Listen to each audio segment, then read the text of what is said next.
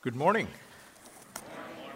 Well, friends, it is a real delight to be here with all of you this morning and sing the Lord's praises together.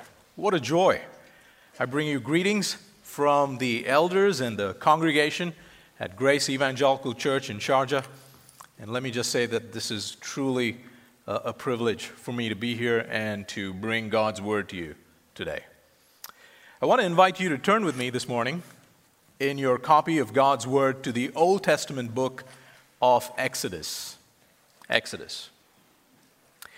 And it is my prayer for all of us that as we look at what this passage teaches us about our great God, as we trace His handiwork and identify His divine fingerprints, we would come to know and experience His divine comfort.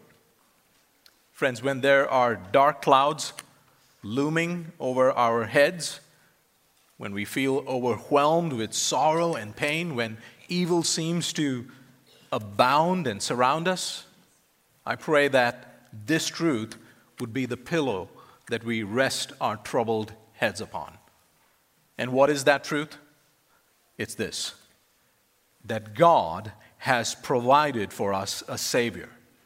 And it is His hand that leads His people.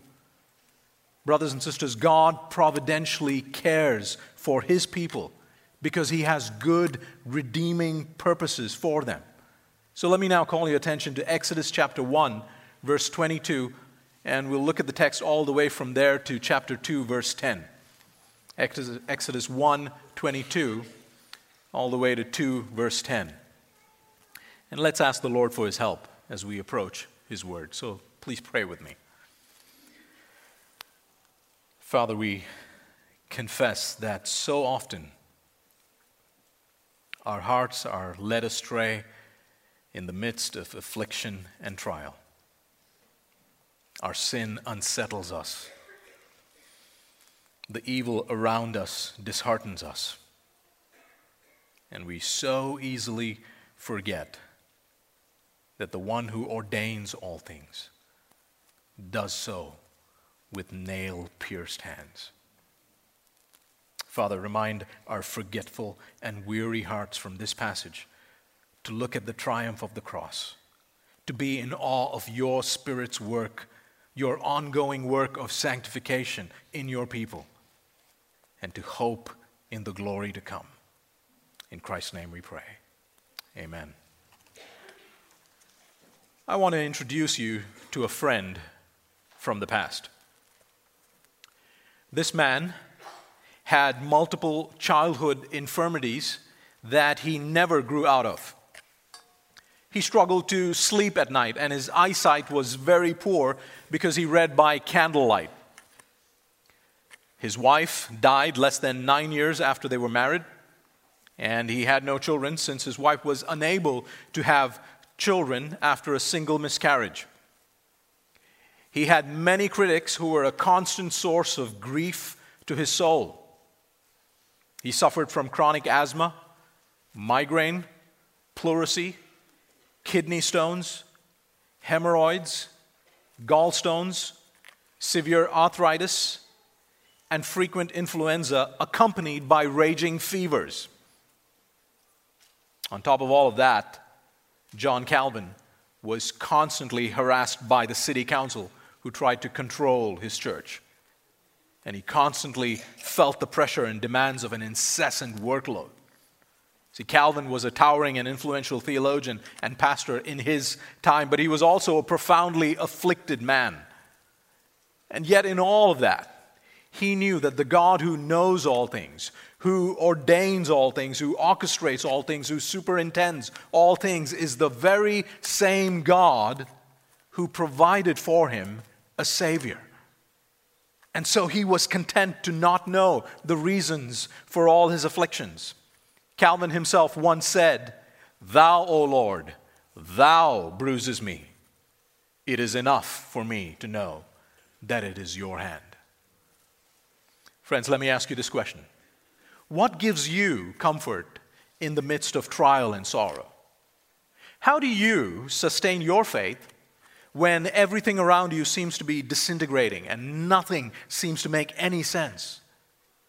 Well, brothers and sisters, I want to offer you that same confidence that Calvin had by asking you to do something that the psalmist often suggests that we do: to meditate on God's works of old, to trace His redeeming hand, to be reminded from Scripture that no matter how chaotic the world may seem, He has provided for us a Savior in whom we can find rest.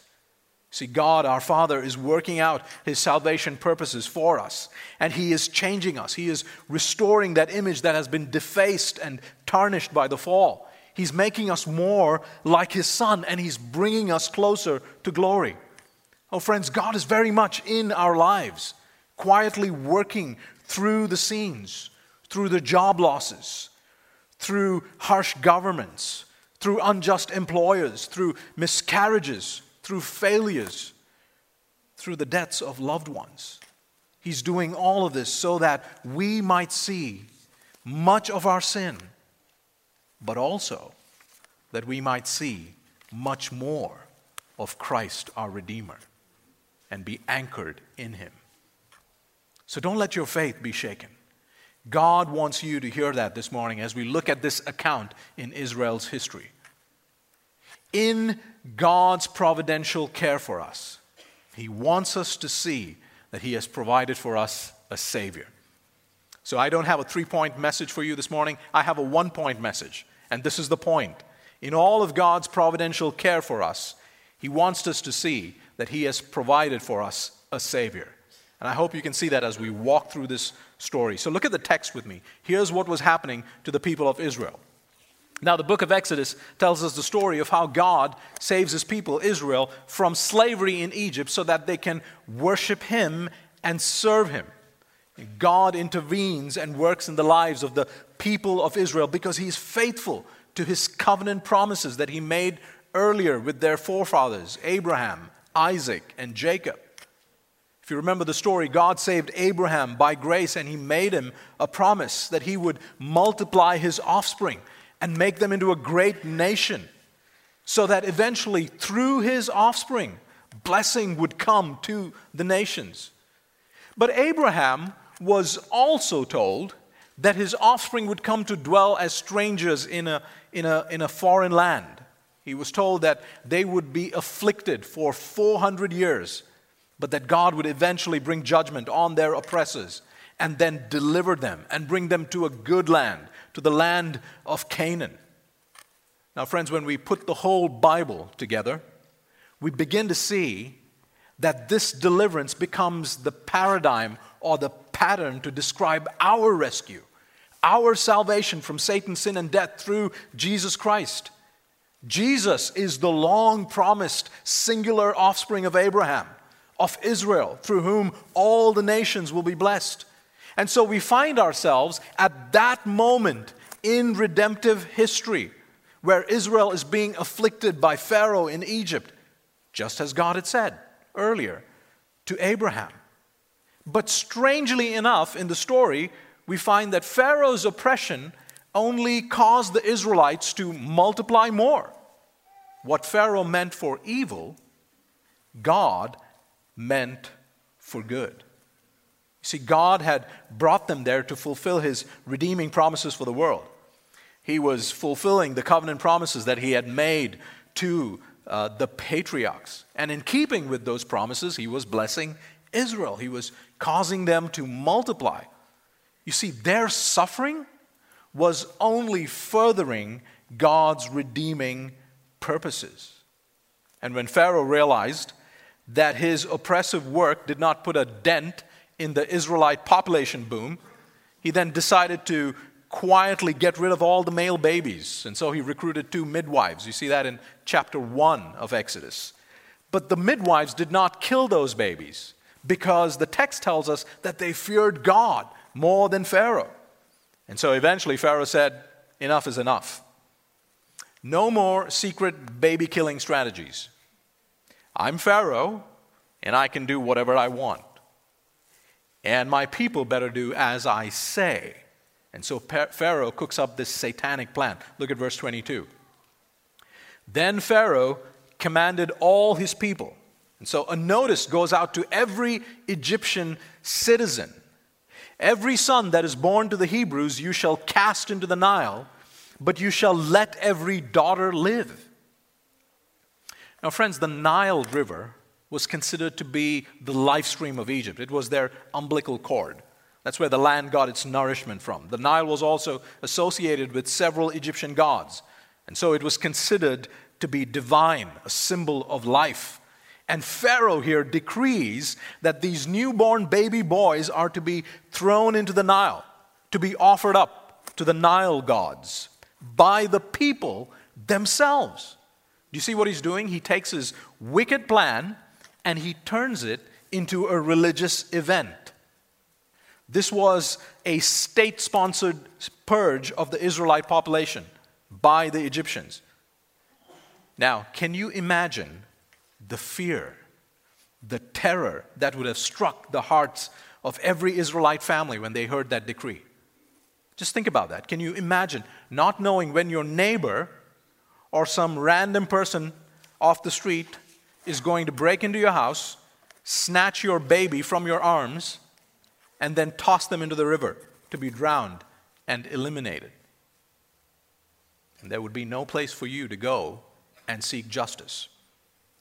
We can only imagine what the death toll would have been like. We can only imagine the cries of those mothers as they watched their children being snatched from them and killed because of national policy. What could be more sinister and diabolical than a decree like that? Now, how can a text like this turn our thoughts towards God, who is our Savior? Think of what Pharaoh is saying here. Every son cast into the river, throw into the water. Imagine if you were an Israelite. How would you hear those words? Think of an Israelite reader after the Exodus, having been delivered, reading this account.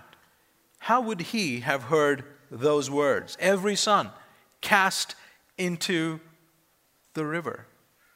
Well, he would be able to look at those words and see the great irony in it. Because, friends, that's what God would do to Pharaoh and his armies. Can you see how Pharaoh has sealed the fate of Egypt by his own words? The very words that Pharaoh uses to exterminate God's people, God will turn them around and make them a reality for him and the people of Egypt. Soon, a day would come when many sons of Egypt will be drowned in the waters of the Red Sea. God would do this, and it would become a religious event, but not for the Egyptians, but for the people of Israel. See, God would accomplish this by sending them a Savior, one who would deliver his people out of Egypt from the clutches of Pharaoh. Friends, the Lord brings the counsel of the nations to nothing. He frustrates the plans of the people. Psalm 33, verse 10. See, Pharaoh thinks he's in control, but any liberated Israelite would have been able to look back and see. And we who know the story of Exodus, we can see that God's really the one in control here. And God is the one who will have his way. Even in the midst of persecution and turmoil, God was raising up and preserving a deliverer, Moses, right under Pharaoh's nose. Look at chapter 2, verse 1. Now a man from the house of Levi went and took as his wife a Levite woman. That's odd, isn't it? I mean, we've just heard about this horrifying decree. Pharaoh saying, cast every son into the river, and you would think that the writer would then start describing all the panic and the confusion that followed. And perhaps you would expect to now hear that the God who was with the Israelites, blessing them in the midst of suffering, causing them to multiply, God would now show up. I mean, this would be a good time, wouldn't it? I mean, it can't get any worse than this. Now would be perfect timing. But instead, we read, now a man from the house of Levi went and took as his wife a Levite woman. Who changed the channel? I mean, this looks like a different show. And friends, that's the point, isn't it? God doesn't intervene in a way that we expect him to, does he? No, the redemption of Israel begins with something so ordinary, taking place in the midst of slavery and chaos and pain. That's how he intervenes.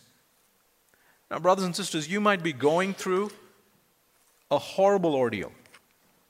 And you might be praying that God would intervene and make it all go away.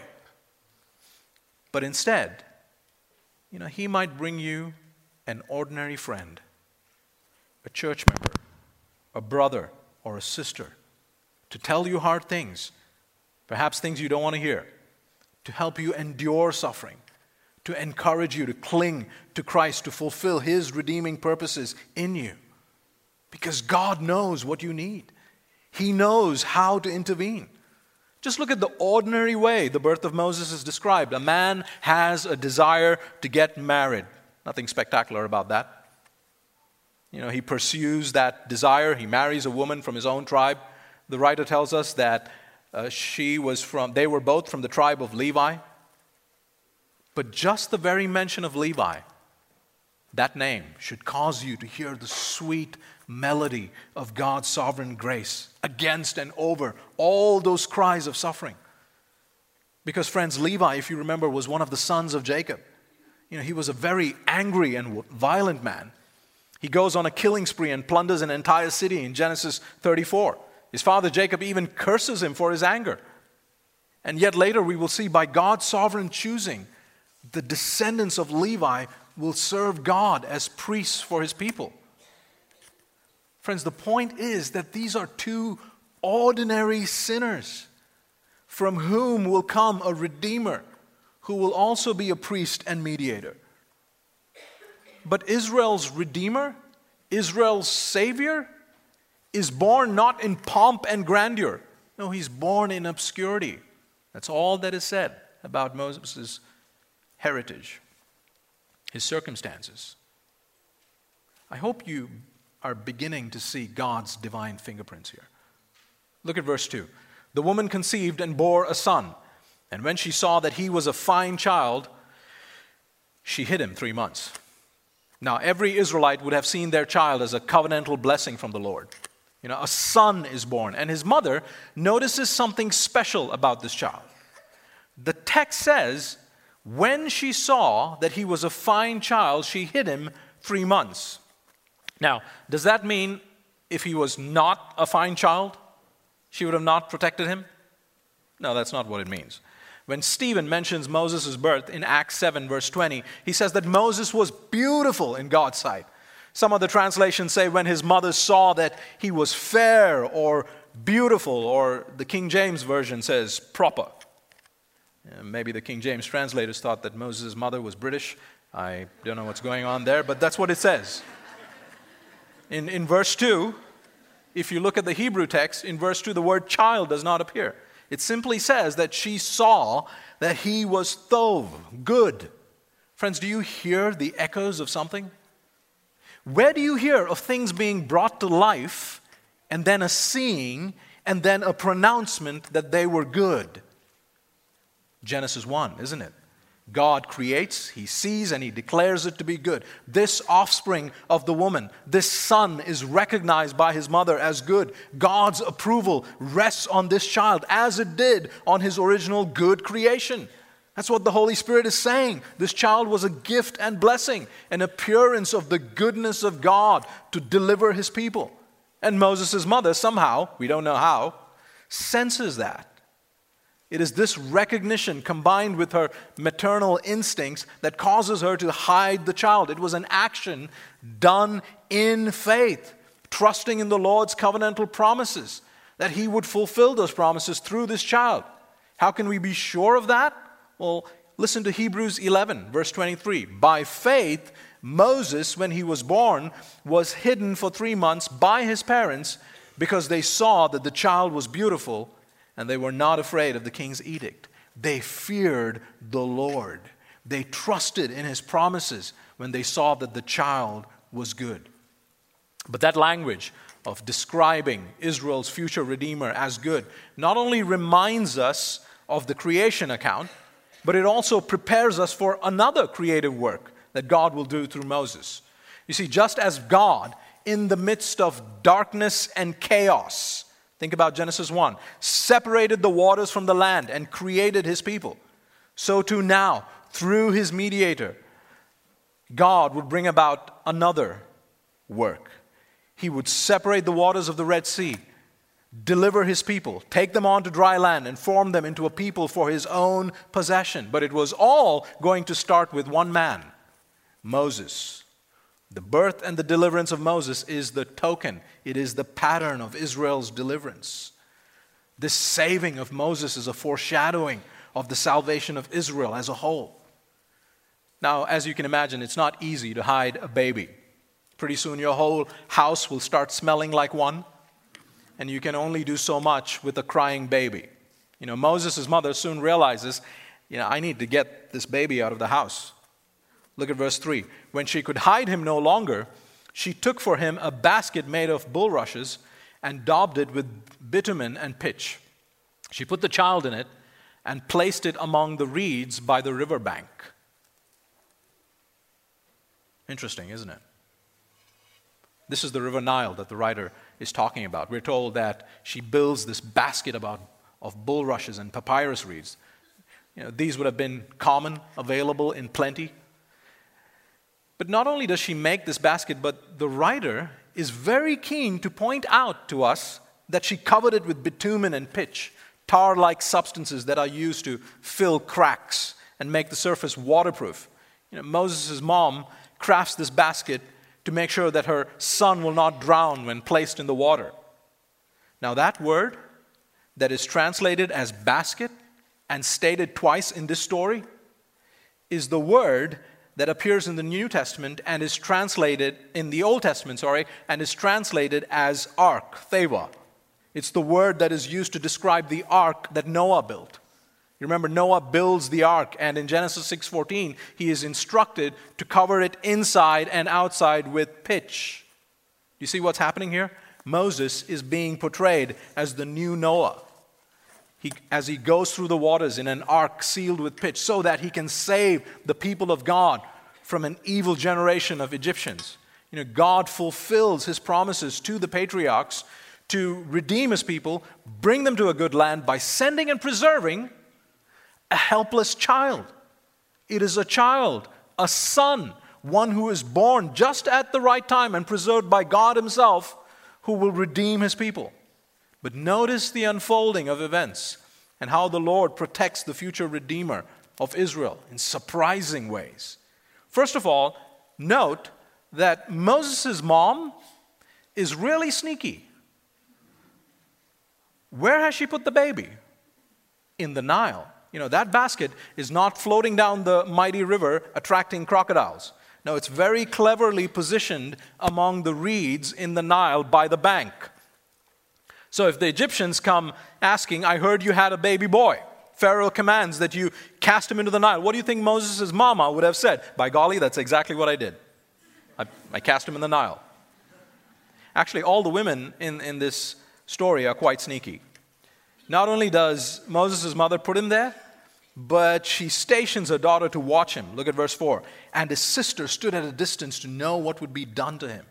She stands watching. Now, we don't know what exactly the plan is here. Is he supposed to be there till nightfall and then they take him home? The text doesn't say. But something unexpected happens. Someone who was not supposed to be there that day ends up being there. Of all the days, Pharaoh's daughter, the daughter of Mr. Psychopath himself, decides, I'm not going to bathe in the royal bathtub today. I'm going to bathe in the Nile, the blessed river. Look at verse 5. Now the daughter of Pharaoh came down to bathe at the river while her young women walked beside the river. She saw the basket among the reeds and sent her servant woman, and she took it. She saw, she sent, and she took. Boy, that happened pretty quickly, didn't it? I mean, you can almost picture the horror on Moses' sister's face. I mean, these were the Egyptians, and not just any Egyptians. This was Pharaoh's daughter herself. Surely Moses was done for.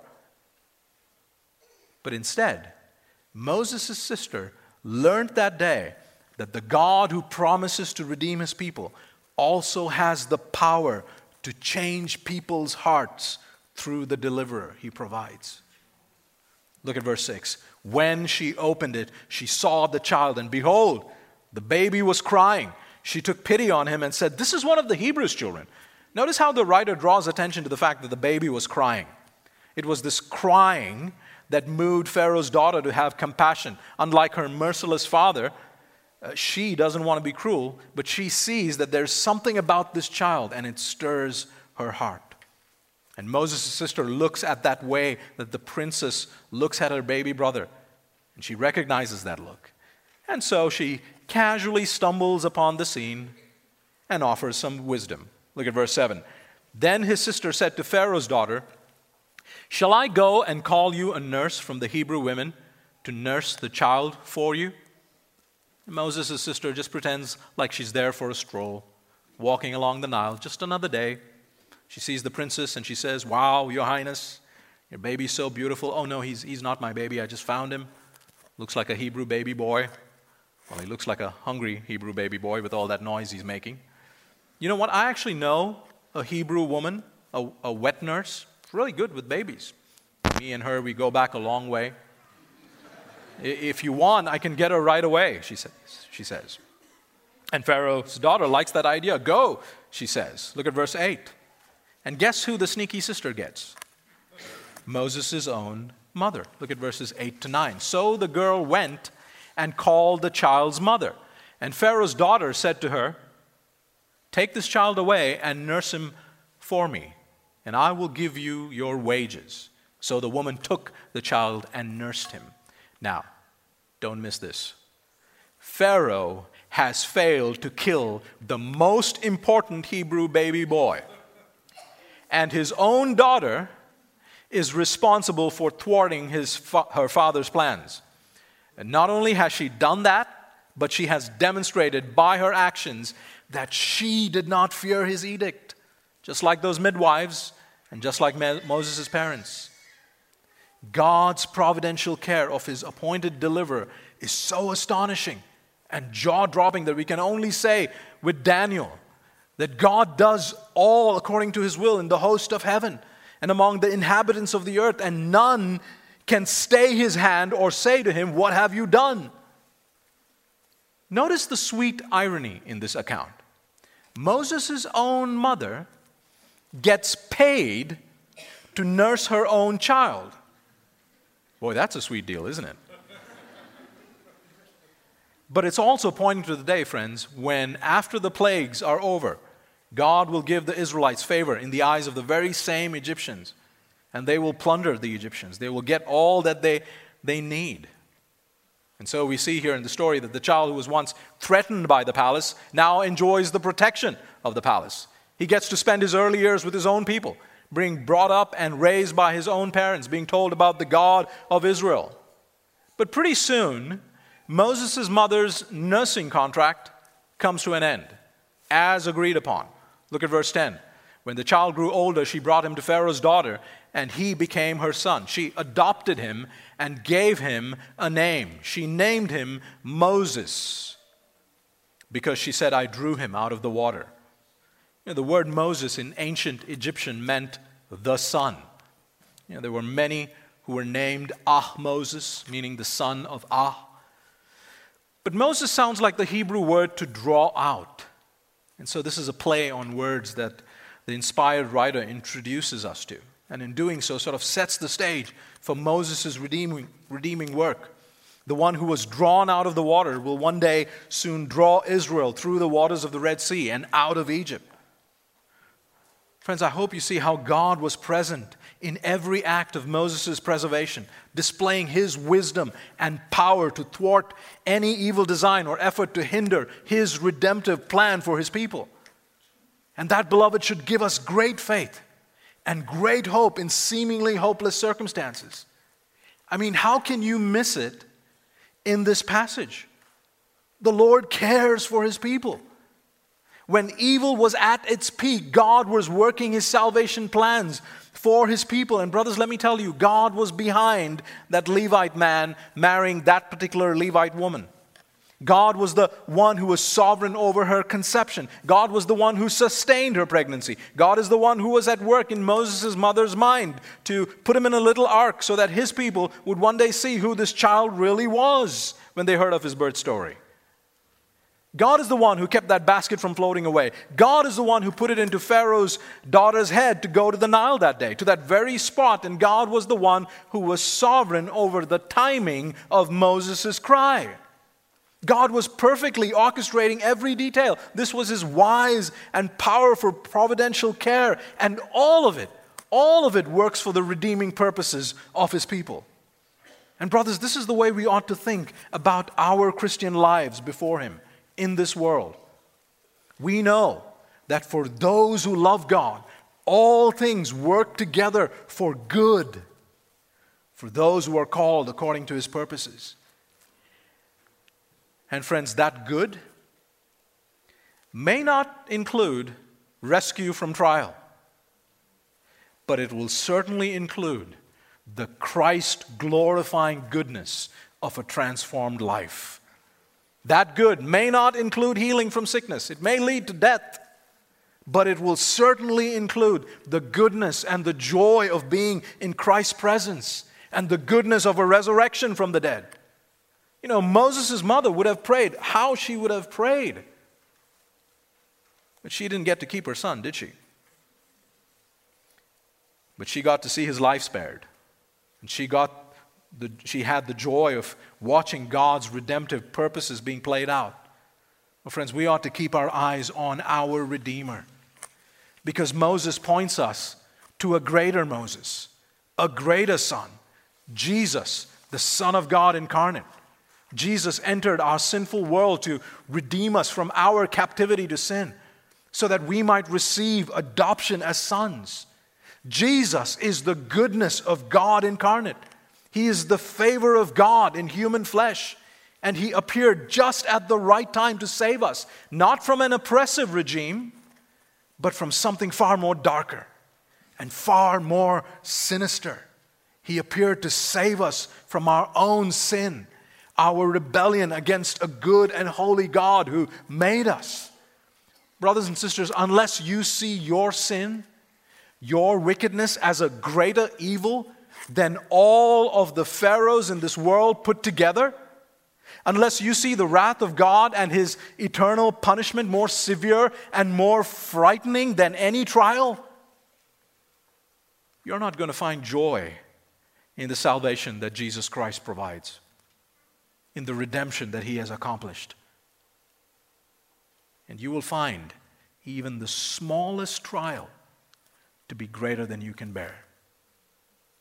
This Jesus appeared to save us from God's wrath, to save us from an eternal destruction. This is what the story of Exodus sets us up to anticipate. It teaches us to anticipate our Lord Jesus, who came to fulfill all the promises in the Old Testament, because He is that promised offspring in whom we receive the blessing that was promised to Abraham. This Jesus went to the cross and He died in the place of sinners, and He rose from the dead on the third day so that those who repent of their sins and put their trust in Him may not perish but be freed from their slavery to sin, so that they may be forgiven and made right before God. He rose to newness of life so that we can be given new hearts and new eyes to see that He is sovereign over history. He is sovereign over Pharaoh, over evil, and over Satan. We see that at His birth, don't we? When Herod decrees the killing of all the newborn baby boys at Jesus' birth, we see God protect His Son. He sends him into Egypt just as He did Israel. And then He calls him out of Egypt, just like He did Israel. Just as He calls His national son out of Egypt, now He calls His very own son out of Egypt. Out of Egypt I called my son, Matthew records for us, quoting Hosea. You see, Jesus in His person and in His work is reenacting, repeating, recapitulating the experience of Israel. That's what's happening. And we see God's providence at his crucifixion, don't we? When evil seems to be doing its worst, we're told in Isaiah 53 verse 10 and Acts 2:23 that God did that. God ordained that. This was his providential ordering. Brothers and sisters, if God did that, if he did not spare his own son, but gave him up for us all, oh, how will he not graciously give us all things? And by all things, I mean the kind of things that Paul talks about in Romans 8:35. Whether that is tribulation or persecution, sickness or danger, he means anything that is necessary or needful to complete the work of redemption in us. Now, if you've been a Christian for any length of time, you know that's true, don't you?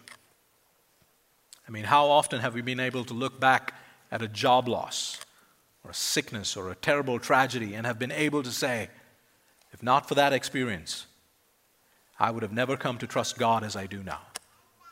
If not for that period of affliction, I would have not grown as a Christian. If not for that horrible employer, I would have not seen how angry, how bitter, how slanderous I can truly be. God put me in that situation so that I could see that, so that I could see my sin and plead with God that he would produce in me a patience and kindness. Friends, what are you going through this morning? How is your heart doing in these situations? What is God revealing to you about your sin, about what your heart really desires and worships more than anything?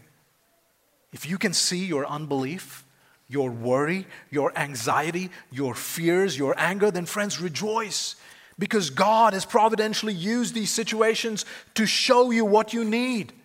So take those cares to the Savior he has provided.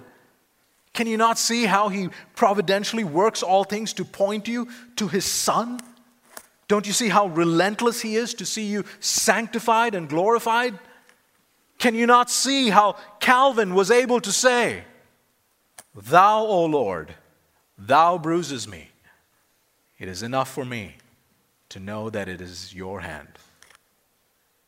So brothers and sisters, don't look at your hard circumstances as people who are subject to fate or luck or chance, but attribute them to a sovereign Savior who loves you and who has ordained every situation, every trial, every loss, even every harm done to you for the relentless and unstoppable work of your Savior in you. In all these things, we are more, much more than conquerors through him who loved us.